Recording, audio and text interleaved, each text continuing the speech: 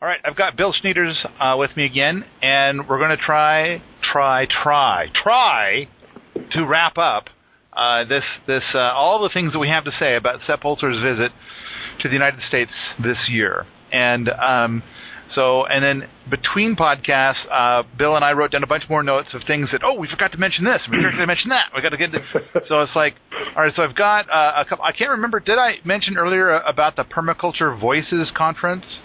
No, I don't think you mentioned that yet, so you definitely should take a chance to plug that. So that's coming up in March of 2014. It's Michael Pollan will be a keynote. Joel Salatin will be a keynote. Alan Savory will be a keynote. The number of people that are going to be keynote speakers. I mean, just the bigs. It's going to be definitely. Oh, and Jeff Lawton, of course, will be a keynote. We're currently talking about having Sepp Holzer coming and be a keynote, but it's like that's proving to be possibly challenging. Maybe it'll work out. I don't know. And I'm not running the conference, but I've had a lot of long conversations with Diego, the guy that is putting together this conference. He's already paid for the venue. He's already paid for some of these big speakers, and is covering all their costs to come in. It's going to be, I think, the biggest permaculture conference that's ever happened. Yeah, Diego's really putting an all-star team together there. That's like the 27 Yankees or 86 Chicago Bears. That's like a who's who of permaculture all-stars speaking at that conference. And just so you know, I actually did send an email. I can't remember if I CC'd you on it to Judith to just keep that date in front of Sepp's mind on his calendar, so that if he's, if we happen to schedule a Holzer agroecology training at that time, perhaps Sepp can make it down there to San Diego and do a keynote. Or also there's a possibility he may be doing some individual consulting and will be here. And in that case, we'd love to get him down there. But she thought it was kind of doubtful, but that she would definitely talk to him about it and definitely try to push it, because it'd be great to get all those great minds together in one place.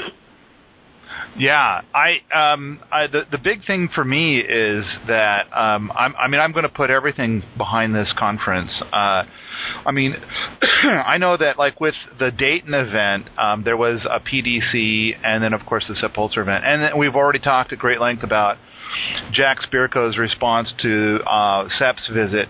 But for the PDC, there were a lot of my pod people that were there, and they were feeling like it wasn't meaty enough, that they felt like they needed something much meatier than, and a PDC is designed to kind of cover the basics, right? And when I was there, I kind of felt I got it. I understood what they were talking about. I think that there were some people there where they were not my pod people, and they thought it was awesome. They thought it was amazing. And at the same time, it was a Skeeter event. And in this last conference in Missoula a few months ago, I thought, I brought in some people that were, pretty industrial strength speakers, and I asked Skeeter, like, okay, before I bring them in, is this like an event? Because Skeeter refers to himself as woo-woo. And he likes to do the hold hands and let's sing songs. And I mean, you know what? There is something really amazing about this man, Michael Pilarski, Skeeter. Oh yeah. And just being around him, you feel good. it's like he's a good guy. He's just got such a good energy, and it's like I'm not a hold hands and sing songs kind of person. Nor am I. But I'll tell you what, he sold me a bunch of raspberry canes from his garden at just a freaky cheap price.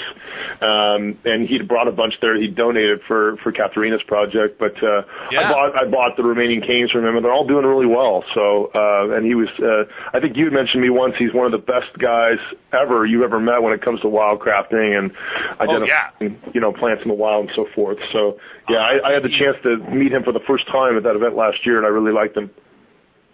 If you ask Skeeter, he says that, oh yeah, I do all right as a wildcrafter, but I have not met anybody who has suggested that there's anybody that's better at it than Skeeter. Right.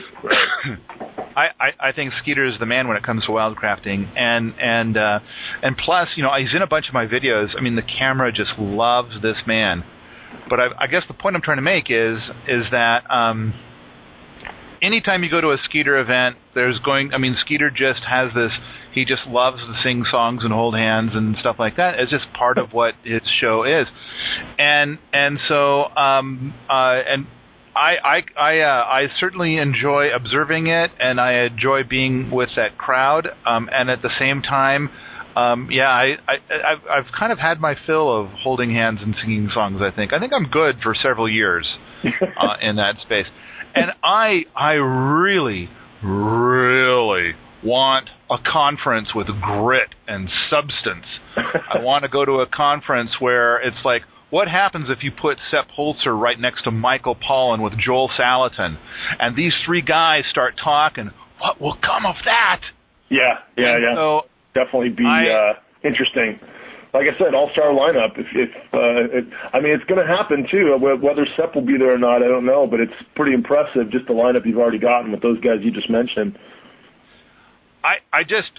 And there won't be any singing songs, there won't be any hand holding, and it seems like a lot of permaculture people, I'm sure, are going to be pissed about that. Like what? Permaculture without the holding hands and singing songs? And I want to be very emphatic. Yes, permaculture. I think some people can go out there and say permaculture includes the holding hands and singing songs. I think that's fine. And you can have permaculture without holding hands and singing songs. Right. And I believe that for every person that likes their permaculture with the hand holding and singing songs, I think that there's 20 people that prefer their permaculture without that. I think my numbers would be similar to people I've talked to. I have no problem with people that want to do that, but it's just not my thing personally. But if they want to go do it on the breaks and stuff, hey, go knock yourself out, have fun with it.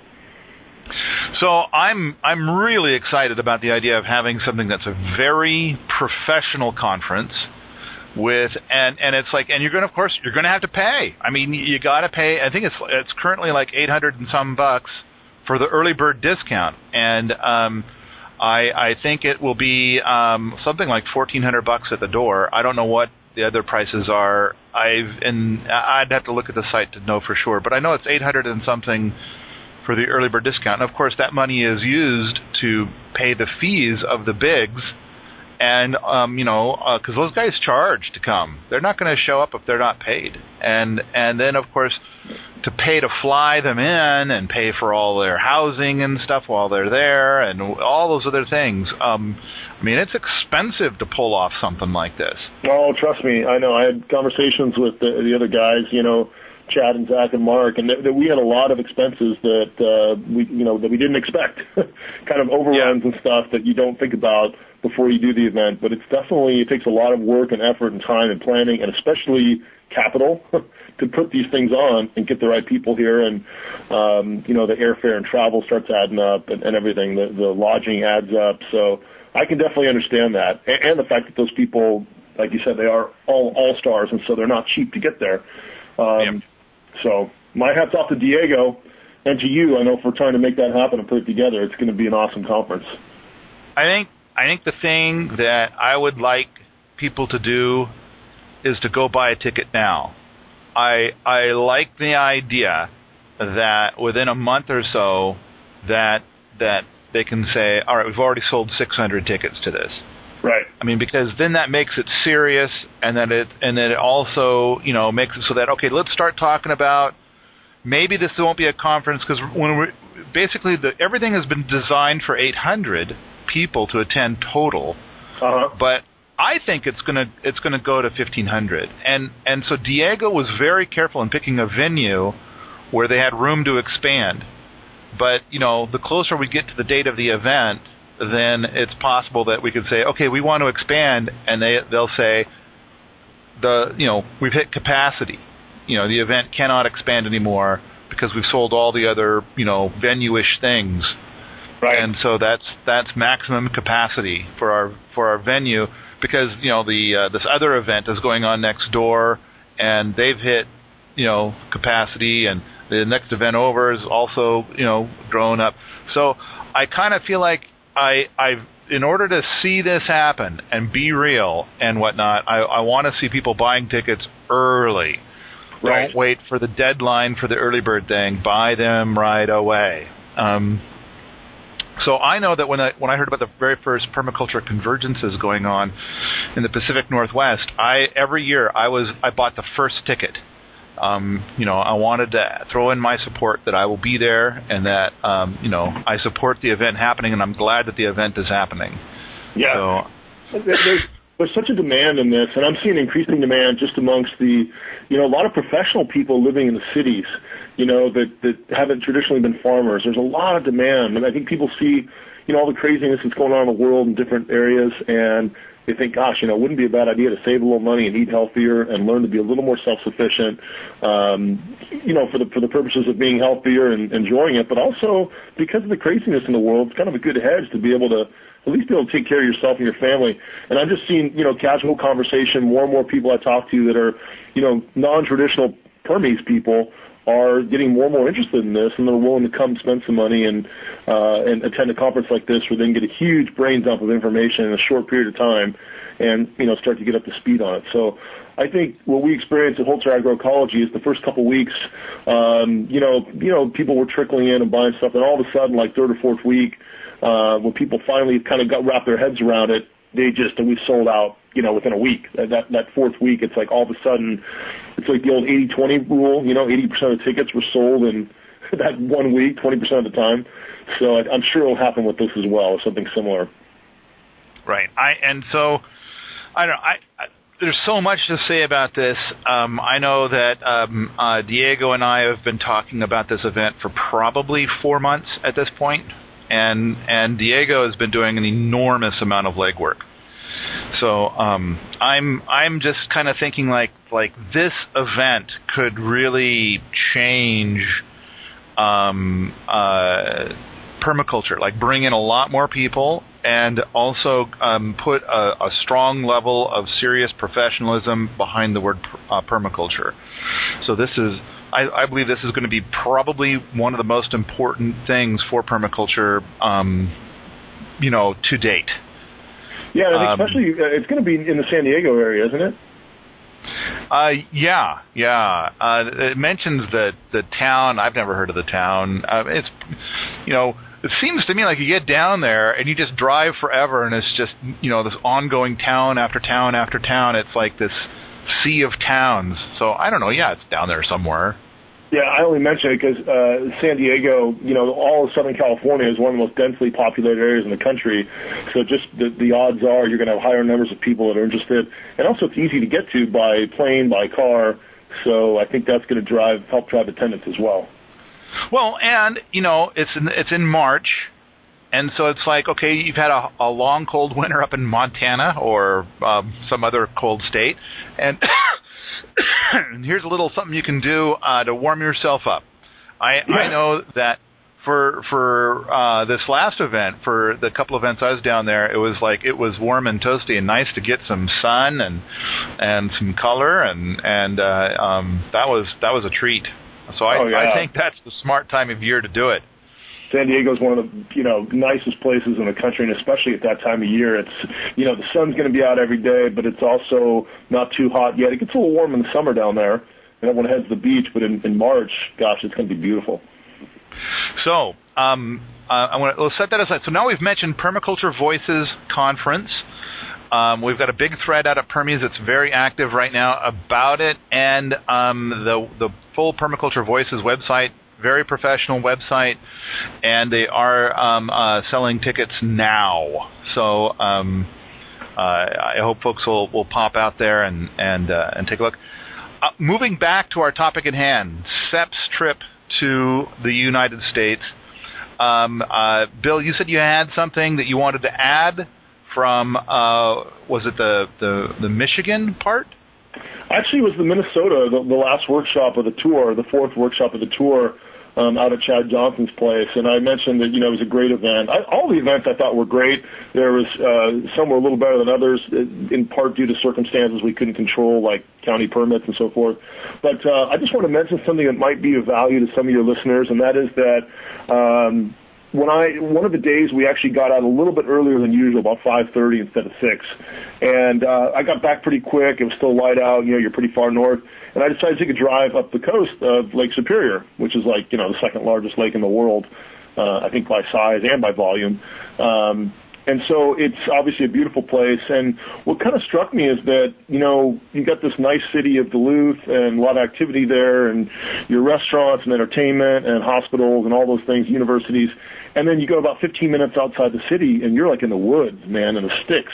And there was just some beautiful pieces of property for anybody that's out there looking for their future homestead or maybe looking to move outside the city and maybe have access to the city and everything it provides as far as jobs and entertainment and leisure and culture, et cetera, but also kind of be able to have an affordable piece of land where you could kind of do animal husbandry and permaculture and so forth. You might want to look in that area because if you go to like Realtor.com or one of those sites and do a search, from, let's say, Duluth or Superior or one of the cities just north of Duluth on Lake Superior, and just do a 20-mile radius, it's unbelievable. There's some properties that come up in some real estate that, I saw stuff as low as $500 an acre. So you can get a nice piece of property for relatively cheap. And I found one place that was had a house on it and 30 acres for like $40,000. Now, granted, the house needed a little bit of work, but I guess my point is that, for those of us on a budget, you might be able to find a nice piece of property there. Now, granted, you got to deal with the cold, and it's like zone 3 in most of those areas. Actually, right near the lake, it's more like zone 4, zone 5, because similar to my situation on Flathead Lake, it creates a microclimate. But there's still a lot of long-term perennials and you can grow in zone 3, a lot of berries, a lot of things you could do. And so it might be worth looking. It's somebody on a blue-collar, lower, or even a lower blue-collar budget could still afford a nice piece of property there and carve out a pretty nice life just based on some of the prices that I'm seeing online. So I just thought that would be worthy of mention, and maybe someone who's interested could go do their homework and do some research. But it's an interesting area with a ton of water, a ton of open land, and if you're a hunter, fisherman, it's absolute paradise up there. So something to think about.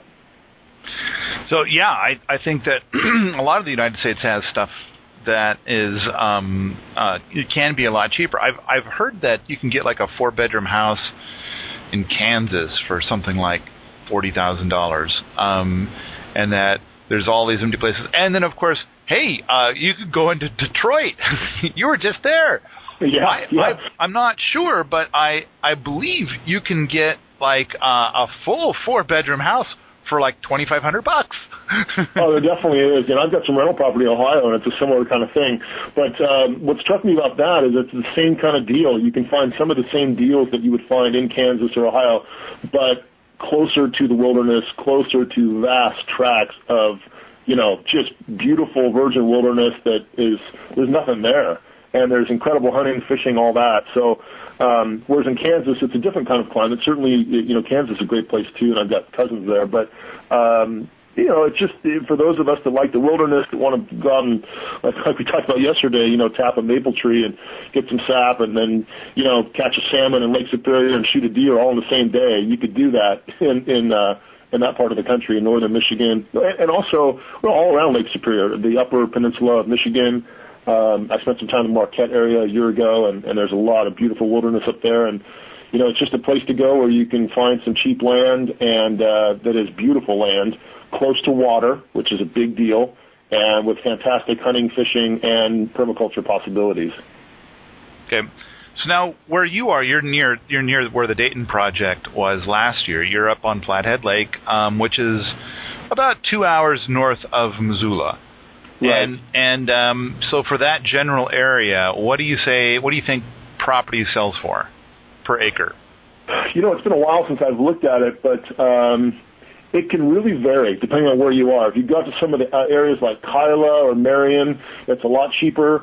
Although I have seen some pretty good buys, what I thought were pretty good buys right in Kalispell. It's just, real estate in general is kind of a very irregular market. And by that I mean that, let's say you have a 3-bedroom, 2-bath house that costs X amount of dollars. Well, you could have the same 3-bedroom, 2-bath house that's very comparable, that's 5 blocks away, that costs 2X or 3X. So it's very irregular, but that also presents an opportunity for someone who's doing their homework and as a savvy investor. So if you're interested in moving to that area and you have the means to do so, I would just go to a lot of these. You can accomplish so much on the internet. When I've looked at investing in property, and I've done very little, but what little I have done, I'll go to Realtor.com and then use Google Earth, because on Realtor.com you can put in the specifics. You can do an advanced search and say, I'm looking for this much acreage, this kind of house, this much square footage, bedroom, bath, etc., and it'll kind of do a search for you, bring up all the possibilities. And then you can narrow down the ones that you think are the best buys. That's kind of what you're looking for. And then look up those addresses on Google Earth and zoom in and see, okay, where's their water? What's the slope like? If you really want to get advanced, you can use things like SketchUp, which my partner Zach Weiss has used and demonstrated to even get the gradients and so forth, and to see how steep the land is. You can really accomplish a lot online as far as finding good deals. And so I'd recommend Google Earth and Realtor.com as a start to do your homework if you're looking for that sort of thing. Okay. To me, it's like, okay, for the areas that I've been looking in, I've seen a lot of property where it's anywhere from less than $1,000 an acre to $10,000 an acre, or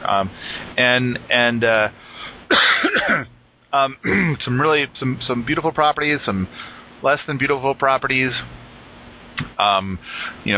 wooded, flat, etc. There's so many variables involved in looking for property. But one example is I saw a 480-acre property, and I think it was $380,000 for 480 acres. So that's clearly less than $1,000 an acre. Right. Did it have a house on it too, or just land?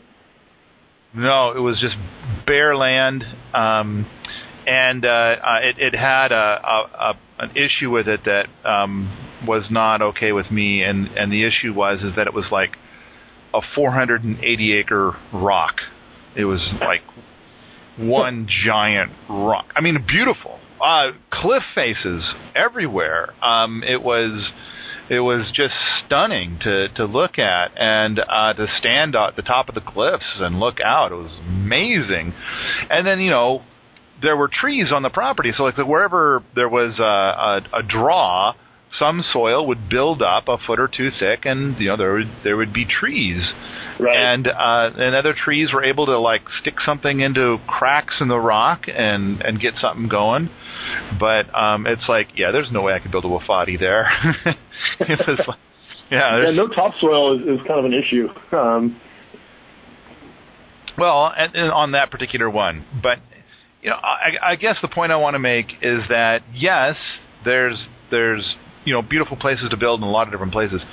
The other thing is that there's that sound again. Did you hear the beep? It must be a Skype to landline kind of thing. Okay, maybe so. So I remember during the PDC last year that somebody did their work, and maybe it was Chad, on a property in Minnesota, and it seemed like it was on the southern edge of a lake. So basically, it was a north-facing slope, and then during the presentation, because what they do during a PDC is you have to make a permaculture design for a property. Uh-huh. So they made a design for this property, and then I made some comments on their design, and one is to it's something Tefa-esque where you add texture to the landscape, but put in a hugelkultur bed that's got a shape to it to be a sun scoop. But the problem is that when you make a sun scoop on north-facing slope, you've also created a frost pocket. Right. So tricky.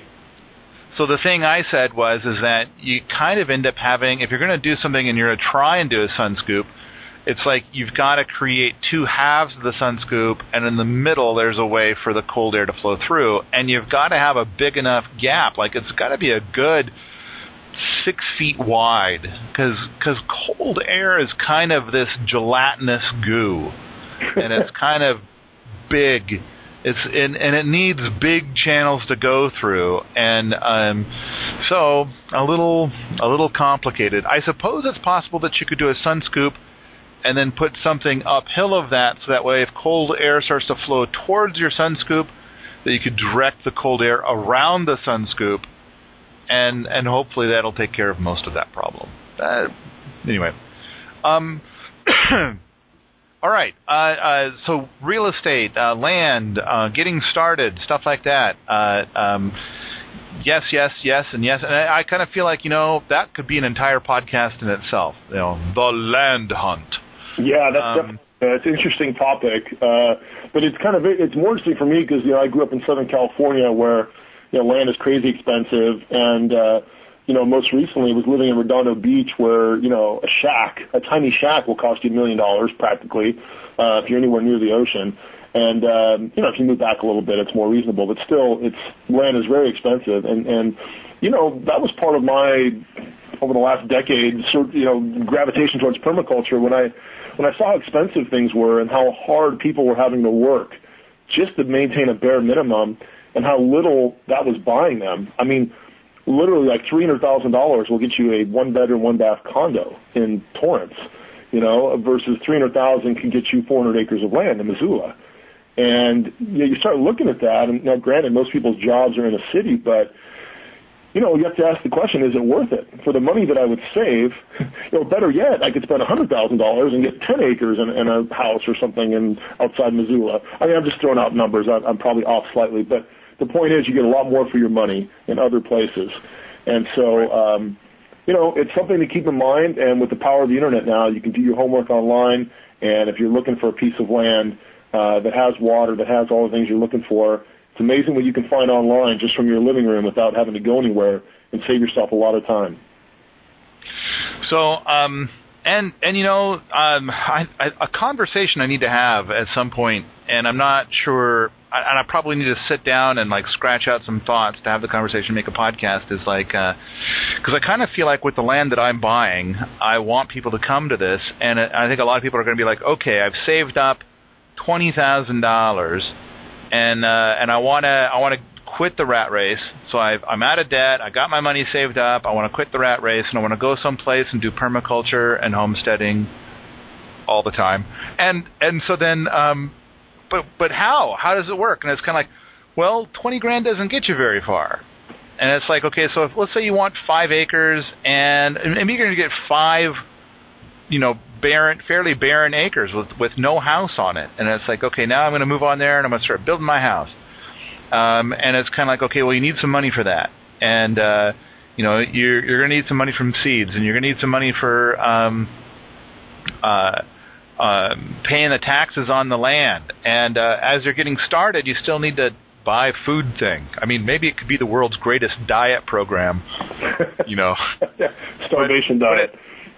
But $20,000 probably isn't going to buy you a chunk of land that's significant. I mean, because usually when you get down to smaller chunks of land, like 5 acres, now you're going to be paying $4,000 an acre.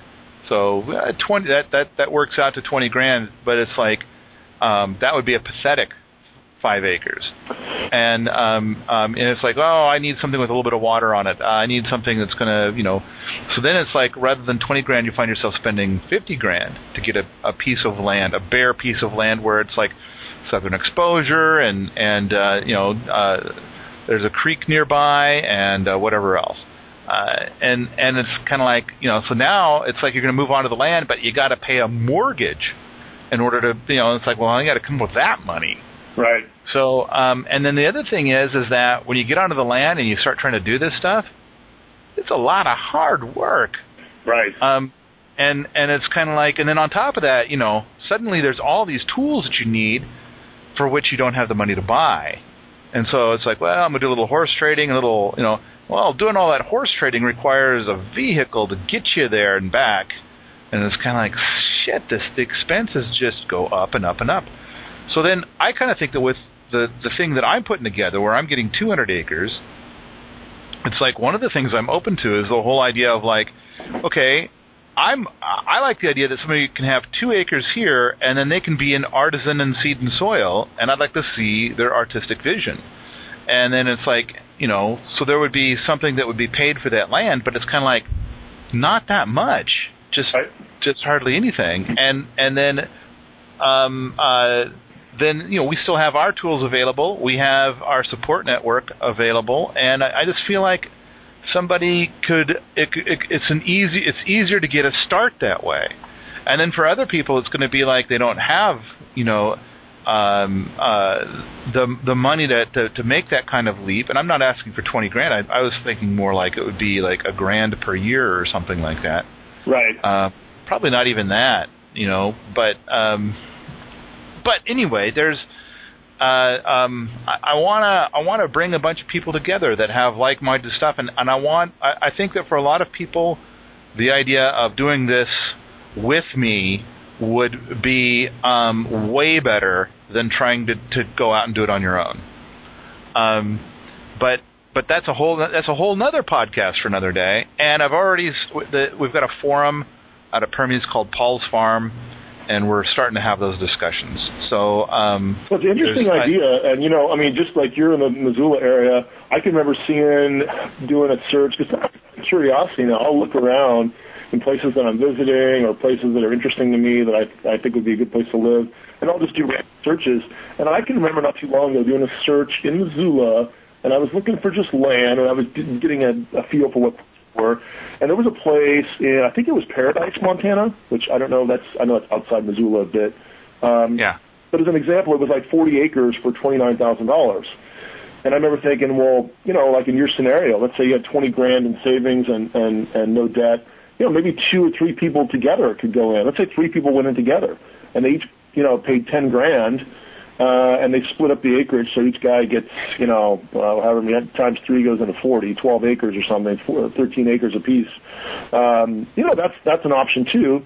And then you own the land outright. You have no mortgage payment. You still got $10,000 in the bank, and potentially you could still commute to quote unquote a real job in Missoula. And if you have no mortgage payment and you got 40 acres to grow food, you may not need that much to live on.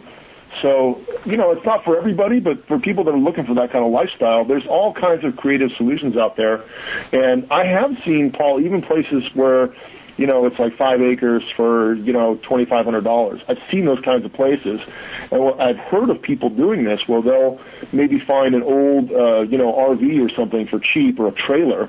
And, one of the other partners I have in Holzer Agroecology, Mark Lee, one of his neighbors came to him and sold him a trailer for, I think it was like $1,500 or something, and said, hey, I'll give you a steal on it. I just want to get rid of it. And so Mark, I think plans to build his ultimate dream house on his land, but it's a few years away. So he went ahead and bought that trailer, just towed it out there to the land, and, now he's got a place to live that's actually covered and actually has a place to store water and a bathroom and things like that, and a bed on his land. In fact, he bought another one, because he found another great deal on it. So that's another way to get around it. And because it's actually not considered by the government a permanent, property, a permanent residence, because it's a trailer, it's on wheels, it can be moved, you're not paying property taxes on it. So I've heard of people doing that kind of thing too, and just, I'm going to live in an RV for a couple of years, save up some more money so I can afford to build my house. But in the meantime, I can start working on the land right away and, start permaculturing it and become an artist in seed and soil, as you say.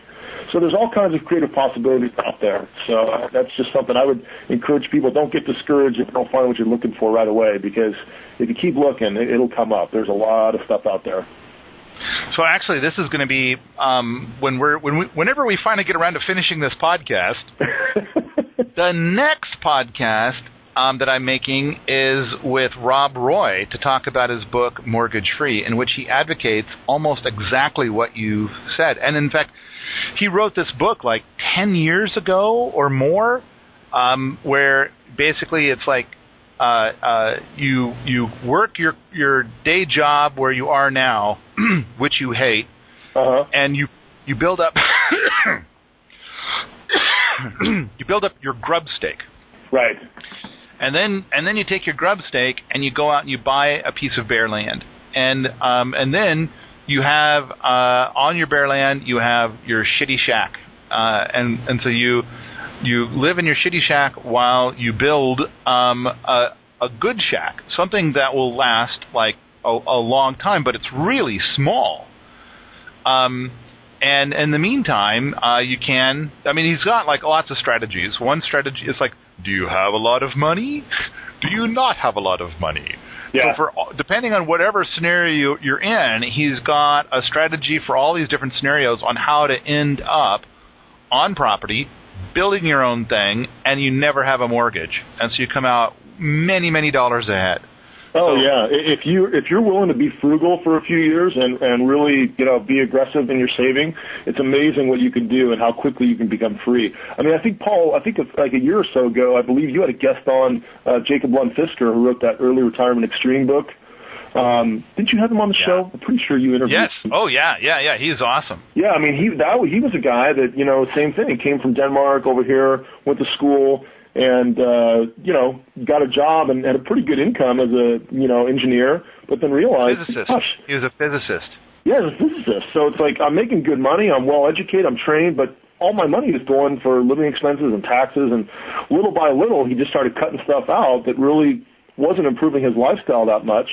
And that's a very interesting book I would recommend to people if they're looking to, kind of become financially free and get off the treadmill. That would be a great place to start, because he was still living a high quality of life. He was just doing things he enjoyed and got rid of things that really didn't mean that much to him anyway, and ended up retiring very early. Now, when he retired, he wasn't rich per se by most people's standards, but he was making more money automatically, passive residual income, than he was than his living expenses were. So technically, he was free. And of course, Rich Dad, Poor Dad. There's been a lot of books on this subject. The guy you just mentioned. So the information's out there. So for people that are interested, I would just start doing some homework, because there is a pathway. There is a pathway that's already been trod by other people, and you can, learn from their experiences and save yourself a lot of time. Yeah. And so we're going to have, that's the next podcast. I'm going to talk to Rob Roy in great detail about that. But all right, so let's move on. There's another point that, in fact, there's two more things to talk about before we pick up where we left off. Mm-hmm. And so the next item I've got on the list is a thing that you mentioned that you wanted to squeeze in at the beginning of this podcast is Sepp Holzer a good teacher? And I think the first point that you made, I thought was a really good one, was, well, all right, A, doesn't speak English. and so when you go to an event, it's like everything comes through at half the speed, because it's going through the translator. And on top of that, the person that's doing all the translating, it's like errors can be made. And so it's possible that there's bits and bobs that don't come through quite right. In the meantime, there's other people in the audience that also speak German, and they tend to shout something out when things are wonky enough. So that's true. Paul, the other complication is that I spent a lot of time with Richard on this trip, who's a fantastic translator and a super great guy too. By the way, little non sequitur here. One thing I forgot to mention about Richard yesterday is that he and his wife purchased an apartment building, I think it was about a year ago, and they permacultured the heck out of it. He's got all kinds of perennial fruits and vegetables growing that he offers for free to any of the tenants. They can go outside and grab a few apples, grab a few pears, grab some cherries, cut off some asparagus. I mean, it's amazing what he's doing there. That's a whole other podcast too. You should interview Richard one day, so I won't go too deep into that. But one thing Richard told me about the translation issue is there's also things that, no matter how good a translator you are, there's sayings in German that just don't translate into English. We don't have an equivalent saying. And there's similar things in English that, phrases or terms, things that we have that just don't translate into German. So you have to kind of on the fly try to think of something that's similar or related for a word that we don't have in the other language. So that's one of the other challenges. And of course, Sepp is a very passionate speaker. And sometimes, he's already on the next topic while you're still thinking of how to translate something that doesn't translate into English. So that's another complication you have. So, and these are all the vagaries and the challenges of, having the teacher who is from a different culture speaking a different language. Well, one of the things I heard from translators was that, in German there's High German and Low German, and there's all these dialects, and so Sepp's from Austria, which like trying to talk to like if you're from Berlin and you're trying to talk to somebody from Austria, it's a bit like being in the United States and trying to talk to somebody from the outback of Australia. Right, or Scotland or something. It's like they're speaking English, but you can't understand anything they're saying. Right. And so my understanding is that Richard grew up like kind of on the border of Austria. So he kind of understands the different dialects between Austria and Germany. Yes. But I imagine that even still, it's like I think that there's going to be some people that live in the city in Australia and they can't understand people who live in the backcountry of Australia.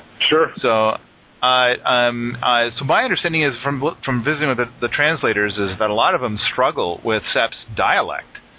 And in fact, there was one translator that was there in Bozeman who I think was from Bozeman or near Bozeman, and she seemed to not do well, and the concern was that she didn't know permaculture. So I'm not sure how much truth there was to that, but yes, definitely Richard was the best translator. But the question is Sepp Holzer a good teacher? I mean, I think we're all universally agreed the man is a genius, brilliant, saving the world. He is the mighty, the glorious, the amazing Sepp Holzer. But is he a good teacher? I think absolutely yes. But I do think there are times when things get lost in translation or culture. I think there's also times that, like any human being, teachers have good days and bad days. Sometimes Babe Ruth struck out and sometimes he hit home runs. It's, just the weariness of 4 weeks of travel and being in a different time zone, and that can take a toll on you. But there is no more passionate communicator, and nobody I've met with the depth and breadth of knowledge and practical experience to go with that knowledge, not just book knowledge, but actual practical experience, than Sepp Holzer. So, I mean, I would advise anybody, I'm a little bit biased, of course, but I would advise anybody who really wants to learn this stuff, if you get the chance to be exposed to Sepp Holzer, it may not be perfect all the time, but boy, you won't find, it's like, getting lessons on your jump shot from Larry Bird or something. The guy's a master in his field. He is, number one on the Wheaton Eco scale. And when you get a chance to be exposed to that, you ought to take advantage of it. So, what about Geoff Lawton? I think Geoff Lawton's phenomenal too, and this is what's interesting about Lawton is that because he's also got a breadth of experience, and he is a great communicator. He's different than Sepp in some ways, but I think Geoff Lawton is an absolute genius, and he seems like a great guy too. I look at the stuff that he does. He posts those videos online, which makes a lot of this information more easily accessible to people. I can't say enough about him. I think he's phenomenal, and he's also one of those guys that. He just seems like his heart's in the right place. He wants to spread the knowledge. He offers a lot of information for free, kind of like you, Paul, frankly, on Permies, and is just a great ambassador and a great example of a great example for people in the permaculture world. And I would also say with him, anytime you get the chance to be around a guy like that, I would take advantage of it. Well, for me, I've visited with Sepp privately, and I visited with Geoff Lawton privately, and I've been there for Sepp when he presents. I haven't met Geoff in person to see one of his presentations, but of course, I've seen his videos and things like that. The wonderful thing for me in visiting with Geoff Lawton is the dude speaks English. Yeah, that's definitely an advantage. Such an amazing leap. So when I want to question Geoff Lawton on something, like swales in the north, as well, swales in cold country. Yeah. And it's like we can have that discussion and we can get right down to the nitty gritty. Yeah, but and you're not going to lose things in translation like you potentially could with someone who speaks a different language. Because it seems like about a third of the time that I try to engage in a difficult topic with Sepp, a third of the time, the whole conversation takes a hard left into crazy town, and I don't know what the fuck just happened. So it's kind of like, I guess we're not having this conversation because now Sepp's pissed off, and I have no idea why. he said some stuff in German, and the translator says, yeah, he's not going to talk about it now, or whatever, and it's kind of like there's just too much wonkiness going on. So it's hard. It's really hard. So yeah, it can be, and by and large, the translators, not by and large, I mean, I'd say 100% of the time, in my experience, the translators have done a phenomenal job. But again, it is a difficulty when you're this passionate, energetic guy is spewing forth all this stuff, and you're having to translate immediately, real time. And he doesn't always give you a lot of time to, if you get stuck on one thing, there's not always the time to slow down and explain that. And some stuff just gets lost in translation. It's just the nature of the beast. And like Richard shared with me, there's things that don't translate from German into English. So it's really hard for the translator to have to try to think of something equivalent on the fly that would, help it make sense. So it's definitely an advantage. I think it's definitely an advantage when it comes to just, understanding and ease of conversation to have a guy that also speaks your language. But I would also say it's worth the effort because Sepp is such a genius, and there's nobody I know in the world that I've investigated who can, there's a lot of things that Sepp does that are amazing, but when it comes, if I had to pick one thing, since we talked about yesterday that hydrology is 70% of the battle, if you get the water balance right, you're already 70% of the way there. I think there's nobody that does lakes and ponds and waterworks and hydrology like Sepp, and has the depth of understanding and practical experience in building hundreds of these things of all sizes that he has. And for that alone, I think, don't walk but run if you get the chance to go see him live. So when talking to Sepp, when trying to have a dialogue with Sepp, I think that when of course he's talking and everything's slowed down because it has to go through the translator, then we all need to be patient as we wait to very slowly hear what Sepp has to say. And I think that when the translation goes the other way, I think Sepp quickly loses patience. It's like, I've got more important things to do than listen to one person talk to me or question my stuff, or ask me, something like that. So I think that, and I think he's got license to be less than patient, frankly. And but at the same time, it adds a challenge to the teacher level, and I just think it's different. It's like it is something where you've got to be prepared to work to get the information out of Sepp. You don't have to be prepared to work to get the information out of Jeff Lawton. And when it comes to a lot of these techniques, I think that how does Jeff Lawton compare to Sepp? I think that Jeff's getting close. I mean, Jeff's working on some pretty big projects now. And it's interesting. The last couple videos, I've seen more and more of an emphasis where Jeff is building more ponds, particularly like the second one that he just released for free online. It was the property checklist. If you notice the way he looked at that property, analyzed it, looked at the contours of the slope and how, okay, we could put a dam here and a dam here and a dam here. And he's got some great graphics people that kind of showcase that, and then it shows them, hey, I can connect all these dams so that I've got a spillway from one pond to the next. So in a water event, I'm capturing all that water. There's overflow channels. The overflow channels, hydrate everything along the way, and it's just a perfect following of one of the first permaculture principles that make water take the longest, slowest path off the land and do as much work for you along the way as you can make it do. And I think that his videos just beautifully illustrate that. But as I was watching, I was thinking, wow, this is getting really closer and closer to Sepp. This little design is looking more like the Krementerhof, than other designs I've seen. So it's really... Yeah. Jeff's an up and coming, and I mean he's always been for years, ever since the Greening the Desert videos, his stuff has been profound and strong. And of course, Bill Mollison basically turned the official permaculture empire over to him. So yeah, it's kind of like he handed him the reins, and I can't say enough about Jeff Lott. I think he's fantastic, phenomenal. I've learned so much from him personally, and I think all his videos are just incredibly good. Both the ones I've purchased, like Introduction to Permaculture and Building a Food Forest, and then also the ones that he's posted for free online.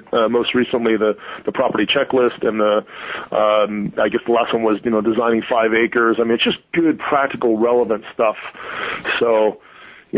It's kind of like, to me, it's like comparing, Magic Johnson or Larry Bird. I mean, it's like 6 one way, half dozen the other, Ford or Chevy, when it's between like him and Sepp. They're getting very close. Sepp obviously has more experience. He's older.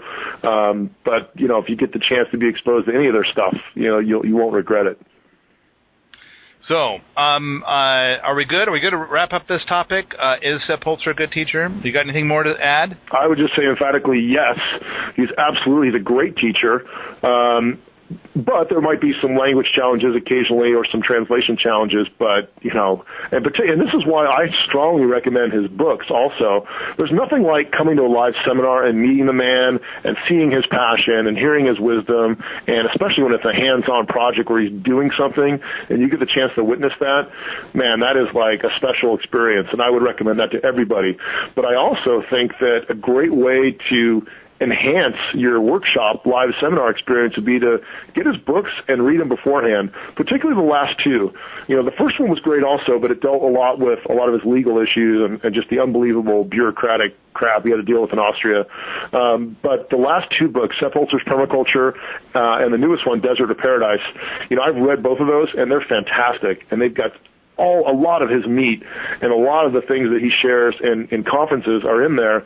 And if you could get those and read those beforehand, I think you'll get a lot more out of the workshop because you'll understand some of the things he's talking about that maybe, for a lot of people, we talked about this yesterday a little bit, but when you're organizing a workshop, you get different kinds of people, and there's some people that are coming in there with basically no knowledge and they're trying to learn, and there's other people that, already have their permaculture design certification, they've been practitioners for years, and et cetera. And so it's hard to kind of satiate everybody there, and some of the things that Sepp says are so advanced that, like you talk about, they sound kind of crazy to some people. Or it's like trying to teach a first grader calculus when they haven't even learned addition and subtraction yet. And so there is some of that, and I think by reading the books beforehand, you can help bridge that gap. Not that everything Sepp says is so advanced that a permaculture neophyte couldn't get it, but there is a little of that. So I would recommend reading the books because there's so much meat in there.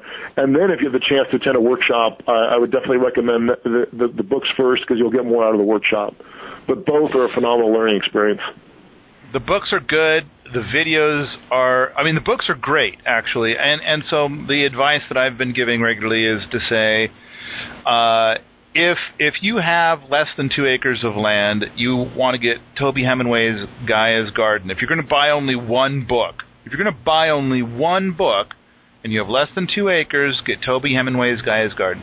If you have more than 2 acres, you get Sepp Holzer's permaculture book. And so if you're going to buy only one book, and then if you're going to get 2 books, and you got 2 acres or less, I would say get those 2 books, Gaia's Garden and Sepp Holzer's book, if you got less than 2 acres. If you got greater than 2 acres, I would say get Sepp Holzer's book, plus Bill Mollison's big black book, the Designer's Manual. Yeah. So I think those are my recommendations at this time, and then on top of that, for just proof that it works, for inspiration, I think nothing comes close to the 3-in-1 DVD that's got Sepp's 3 half-hour videos on it. Oh yeah, I would agree. They're like, 13, 14 years old now or something like that, but they are still, the go-to. Yeah. Timeless. Yeah, and also I'd strongly recommend the newest video because that's actually got more information on the waterworks and sealing lakes and ponds than I've seen on any of the other videos. And it also talks about, some urban permaculture projects. And it was it was really interesting. On the video, they interviewed this school teacher in Russia in a school in Moscow. And I guess it was on the outskirts of Moscow, but a lot of these kids, they've all been raised in the city. And she said, they're just like they've lost contact with nature. nature. They would trample on earthworms and rip out flowers and throw stuff at each other and just trample all over the garden, and they just didn't have an appreciation for it. And then Sepp came in and basically did a urban permaculture project there that also included a water feature because they had, I guess, like a couple hectares of land that was, kind of owned by the school, but they weren't doing anything with it.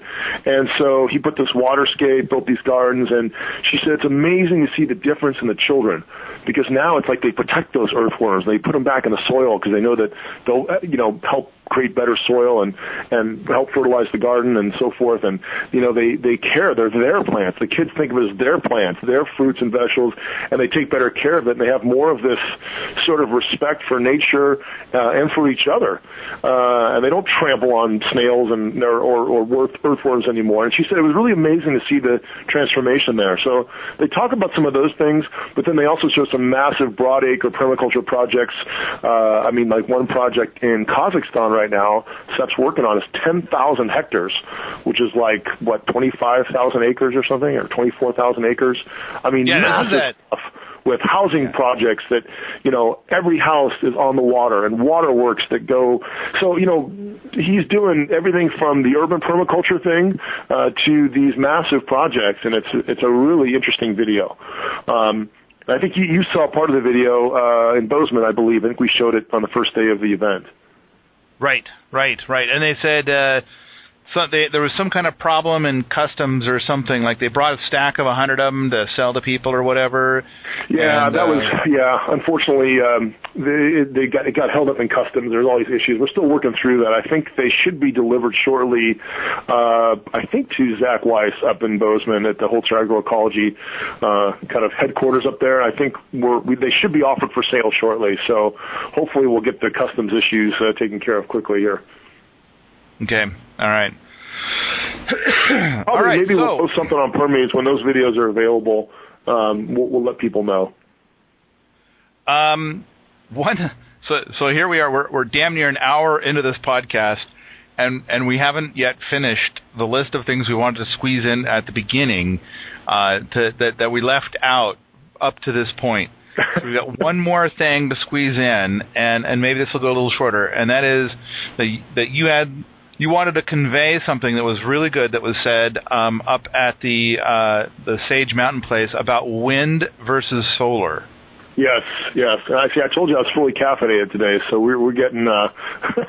You and I all can always talk for hours on stuff. We're talkers, but that's an important point, and I won't belabor the point too much, other than to say that traditionally I'd always thought that in my future self-sufficient homestead I'm going to have solar and wind because the two are very complementary green technologies, right? You get more sun in the summer and more wind in the winter. You get more sun during the day, more wind at night. So it's good to have both if you can manage that. And so that was always the thought that I would have, and I still think that. But after visiting Sage Mountain Center and talking to that guy and his wife, he said something to me. It's just kind of an FYI. It's not a deal killer, but it's an FYI, and that is that a wind-generating turbine is a lot of maintenance, and it's a lot more than you think. That thing's constantly spinning all the time, at least in their environment, where they're kind of up in the mountains and they get a lot of wind, and it generates a heck of a lot of free electricity, but it's also a lot of maintenance because it is a moving part, unlike the solar panel. There's moving parts, and that turbine's constantly turning, and screws and bearings and things wear out over time. So just something to be cognizant of, that maybe if your budget only allowed one technology versus the other initially, maybe you start out with solar because it'll be less maintenance. And then as time goes on, you have the budget for it, then maybe you add wind to complement the solar. So that was just my only thought. There's just more maintenance involved than normal, but it's not crazy, overwhelmingly expensive or laborious maintenance, but it is more work than solar panels. So just an FYI there, it's worthy of mention. So now, for a lot of the wind systems that I've seen, people complain about how much noise they make, and for a lot of the wind systems that I've seen, they were pretty much silent. Most of them, it's like I didn't hear them at all, but this one I did hear. Yeah. And it could be because there may be some bearings that need to be replaced or something like that. And he was saying that, some years it's like you only have to take it down once a year, but it sounds like there's also times when you need to take it down a little more often for this or that. but it did sound like there was a little bit more work. And I think the important thing to note is that they've been up there off grid for over 20 years. So this is a voice of experience, and it also sounds like this is kind of like it evolved into being a big part of his day job, is to help people do off-grid power installations. Yeah, I think when the time comes when I build one of those on my own, I'm definitely going to give him a call, because he does a lot of training and education and consultation, and he's one of those guys too that is also a practitioner, not just a theoretician, but a practitioner, and has been utilizing that technology for himself and his family off grid for I think close to a decade. So that was actually one of the highlights of the trip. I thought that was really fascinating to go up there and see that, and not only the energy efficiency, the solar and the wind, but also the off-grid building with the cordwood and the straw bale, which we talked about yesterday. Yeah. So, all right. Now let's move back into continuing with our stuff, continuing with the podcast. And we've talked a little bit about the pond near the house. So back to the property in Bozeman, the pond near the house. Sepp probably gave 3 different talks in Bozeman where he talked about Siberia is more free than the land of the free. In fact, he did comparisons with all sorts of countries, and he was really livid pissed about how we call ourselves the land of the free, but it's like that's just a layer of marketing over the reality, which is that we're more restricted than like most other countries on what we're allowed to do. So, and I thought it was going to be pretty much like our restrictions are probably pretty much the same as in Austria, but his position was that that's not true. That was interesting, to get his perspective from a foreigner coming here and saying that. And it was a little disconcerting, actually, but I think he's speaking from the heart. It's, he says, I go to Russia, the land of the gulags and Stalin and, execution of citizens that you had during the whole communist era. And he says, there I can do whatever I want. Things are actually more free right now, and there's less bureaucratic red tape and regulation. And then I come to the United States, and he mentioned some other Western European countries too, that, there's so much red tape and so much regulation. And I got to talk to him a little more about this in Minnesota the last night. He said, you need some laws so people don't abuse the process, but it's become so overregulated and so much bureaucratic red tape, you can't get anything done. It's paralyzing, And he said he was still, ranting about the Bozeman situation in Minnesota on the last day after the workshop. He's just saying, gosh, I could have transformed that whole thing. And, of course, this was through the translator that I was talking to him because my German is not that great. But he said I could have transformed that whole thing so quickly without water coming in there, and it would have been such a beautiful waterscape. And, I think he was just frustrated that he could have done so much good and felt like he was prevented from doing so, for a lot of reasons, which we already kind of hashed through yesterday. But hopefully in the future, I know Zach's going to keep working on it, and the landowner, and hopefully we can have him back in a year, and we'll have the permits in place, and there'll be no issues or no danger of fines or anything, and we can actually do the project that he wanted to do, which I think will be much more similar to Dayton last year. Yeah. So, I believe, of course, that the thing to do would have been, he wants to build a 10-acre pond or a 5-acre pond, lake, and I kind of felt like the thing to do is like, dude, these people want to see some earthworks, just build a 1/4-acre pond and seal it, show them how that sealing process, that's what they really want to see. It doesn't have to be huge and elaborate. In the end, he settled on building, he made lots of pits, and then they put in that well thing that we already talked about, and then he made, he kind of made some hugelkultur beds, and so now, I guess the next thing to talk about is those hugelkultur beds, and this is something where I was kind of like I was less than charmed. So they kind of had, when we arrived, they'd already built some hugelkultur beds. They were small. They were only like 2 feet tall or so, and there was a lot of wood resting on the surface. They were okay. And so, but there was so much going on, and in fact, I'm trying to look at my notes here to see if I'm covering anything. You know what? I think what I want to do is I want to go back to talking about there is one thing before I talk about the hugelkultur beds. There's this thing that I said last year that he validated, and it was and it's and we talked about it in podcasts already because it's an important point. Mm-hmm. And we were on 94 acres. I think it was 94 acres, 94, 96, 90 some acres. Yep. And I had to ask the question, I believe, 3 times. The first time it ended up being a bunch of I don't know what, and the second time it was still not making it through. So then I think in the end I finally asked the question of could a student, is it possible that a student of Holzer permaculture could earn $500,000 a year on this property?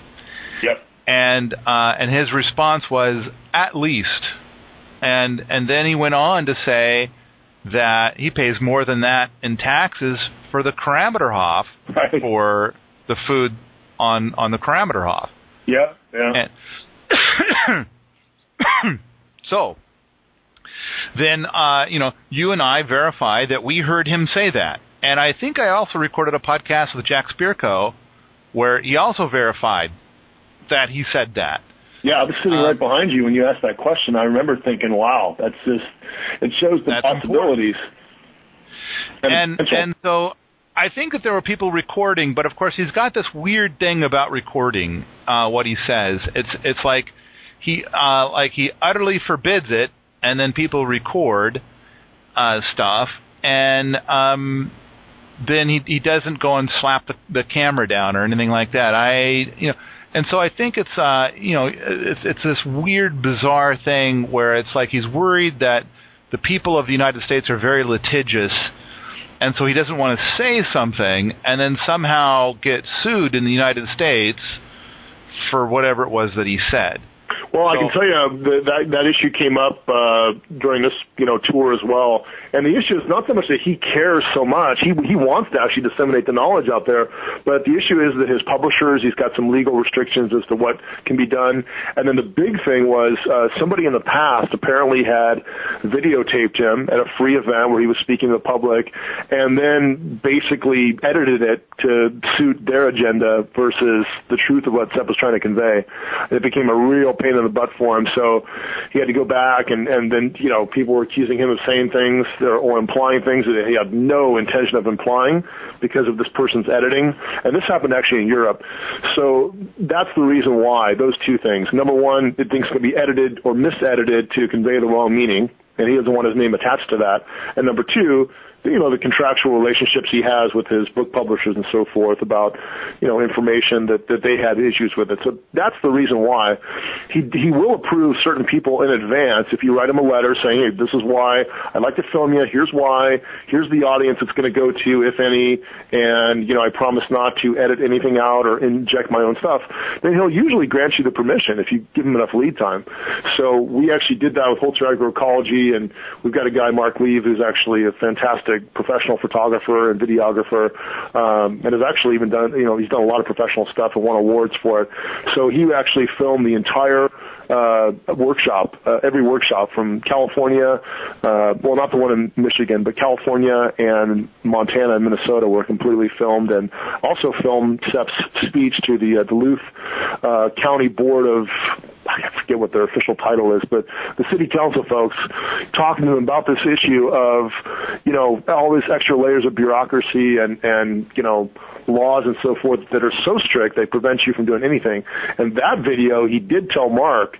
Mark told me this, texted me on his way to the airport and said, yeah, Sepp's talk was amazing. And he told me right after he was finished, you can go ahead and post that one on YouTube. There's no restrictions on that because I want people to know that, we need to start talking about this issue and get it fixed. And the only way it's going to happen is to get enough people aware of it so we can enact that change.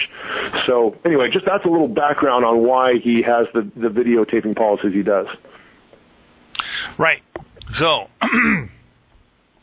so the big thing was, but then in the thing a year ago, there were people videoing, there were people doing audio recordings, and so I think there's probably enough evidence out there somewhere that he did indeed say that. So we've got it. somewhere, and we could put it up there as proof, And so there's that. But this time, then, like you say, you got this guy that's like got all this professional, big video equipment. Unlike the kind of video that I do, this guy had the real thing, and so he's got this professional video equipment, and he's clearly doing something big. And I thought, ooh, I want to ask the same question, but this time have it end up in like whatever you guys are going to do with this video, because with such big equipment, it's like, you got to justify the expense of hauling out the big equipment and going to so much trouble to do all this. Right. And to justify it, the way to justify it is later you're going to sell a DVD or you're going to sell something. Probably. So it's like, oh, yay, this is going to get republished. And so I'm sure that if I can get him to answer this question, it's such a powerful thing, that would end up on whatever it is that's going to be done. Mm-hmm. So I attempted to ask the question again, only this time it was that same thing. It's like, oh, I'm all baffled. It's not working out. We're not answering that question. And it's like, so I never got a clear answer. I tried asking it a couple of different ways, and I got nowhere. And so then when it's just Sepp and I and a translator over at the Sage Mountain thing, then I'm visiting with him. I'm saying, I explained to him, dude, I'm trying. I want you to say this on video, so that way it's going to be a public record, or it's going to be seen by people. So people who think I'm a lying sack of shit can then see it coming out of your pie hole, and then it becomes fact. Sepp said that. Here's the video. You can see him actually saying it. And his response is that I don't want to say that on record because, if I'm standing on that property and I say, you can make this much money, then and then they go out and they try and they don't, then they can say, okay, Sepp, I sue you because I didn't make as much money as you said I would make. So now you owe me that money. So he was concerned about the legal ramifications of it. And my response was, wow, the German language must suck compared to English, because in English, I can say, I think a person could make up to $400,000 a year on this property. Mm-hmm. And so it's like, I'm not, which is totally different from, I promise that the current landowner will make this much money per year. Yeah, it seems fairly benign to, just you're not guaranteeing, you're just making a theory. Yeah, you're saying I think it's entirely possible versus I guarantee it or I promise or something like that. Right. And so so I said my point. And then we're back, and for the third time he's giving this speech about how Siberia is more free than the land of the free, and it's like he started saying like, you guys need to have the courage to say the things that need to be said, and everybody's like, oh, applauding, yay, oh, that's brilliant, yes, and I'm thinking, what the fuck, dude? Why don't you have the courage to say this thing about how much money you can make off of the land? You're like dodging it. So I kind of got a little pissed off right then, and that's when I started to like, that was that last day, and it's like, okay, he's not building the pond because, and it's like the way that you build the pond is you don't go ask for permission. That would be silly. The smart thing to do is build a small pond, less than a quarter of an acre, etc., and then you're done. And then there's like, if you put a big berm right there, there's probably like a 5% chance that anyone will ever see it and report it, and then you have to pay a fine. And by the way, the fine is less than the permits. And less than the cost of litigation. Well, I mean, no. It's like if if you were like, I'm going to go get a permit to build a pond, and it's like, well, then it's going to be $2,000 worth of permits to build your pond. On the other hand, if you just go ahead and build the pond and then you eventually they find out and they come down and they fine you. It's like $500. Well, if that's true, then yeah, obviously it makes more sense to, build it and ask for forgiveness and pay the $500. But I've heard some nasty stories, and I haven't been able to validate them or double check them, but from pretty credible people that the fines can be much more nasty than that, and that sometimes they fine you on a daily basis until you fix the absolutely the whole $10,000 a day thing. Right. Yes, that's true. You go to a stream with fish in it and you fuck it up, then yes, it's true. They'll fine you $10,000 fucking dollars a day until you take your dam out. Now, does this creek have any fish in it? Not a one. Right.